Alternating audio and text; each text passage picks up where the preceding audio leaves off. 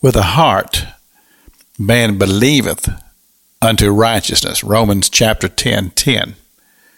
Now, yesterday on the broadcast, I was talking about my friend who called me and asked me to pray for his son because his son wanted to stop drinking. And I told my friend, I said, the next time you talk to your son, I want you to just tell him that God is speaking to him. And my friend said, oh, no. He says he don't want to have anything to do with this religious stuff. And I said, of course not. Of course he doesn't, because that's the carnal man speaking. But what I want you to do is just plant a seed. Don't say any more right now. Just say God is speaking to you. Because see, what happens is that a lot of times in the work of, quote, soul winning, and we use that expression a lot in the church. We want that thing to get done. In other words, we go out, people go out on the streets and they witness and they want to seal the deal. Well, that's great if it happens that way, but it generally doesn't. Generally, what happens is that there's a seed planted in the heart of an individual. And then that seed begins to grow. And then somewhere along the line, there may be another tidbit added to that seed.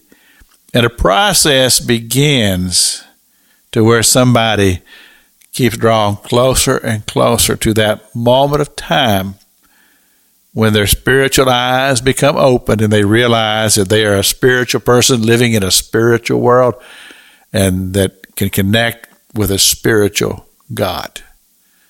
And so I'm saying this to you, my beloved radio audience, and I'm so privileged to be able to have my voice go all around the world. I'm just simply saying to you, we need to be seed planters. The admonition that Jesus gave us in the parable when he said the sower went forth to sow, and he sowed the seed. And the seed fell in different places. But he said the seed also fell on good ground, and it took root and it grew. You see, if we would just have it in our minds that I'm a seed planter, and I'm just sowing seed whenever I have the opportunity to sow seed. And sometimes those opportunities are very, very brief. And you may not be there for the harvest.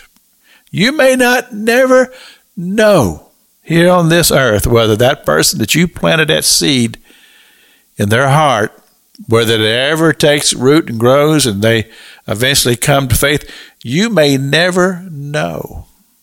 But you see, that's not what is important. What's important is that you sowed the seed. You remember the Apostle Paul talked about this. He says some people sow, some people water, and other people harvest. And we just need to be involved in the harvest. And there may be times when somebody else has planted the seed. And now that individual that the seed has been sowed, they're seeking out for somebody who could give them some answers, and that's you. And that's why the scripture says, study. Show yourself approved, because you never know when that person may be coming to you. It's Pastor Jack King with the gospel on the radio broadcast.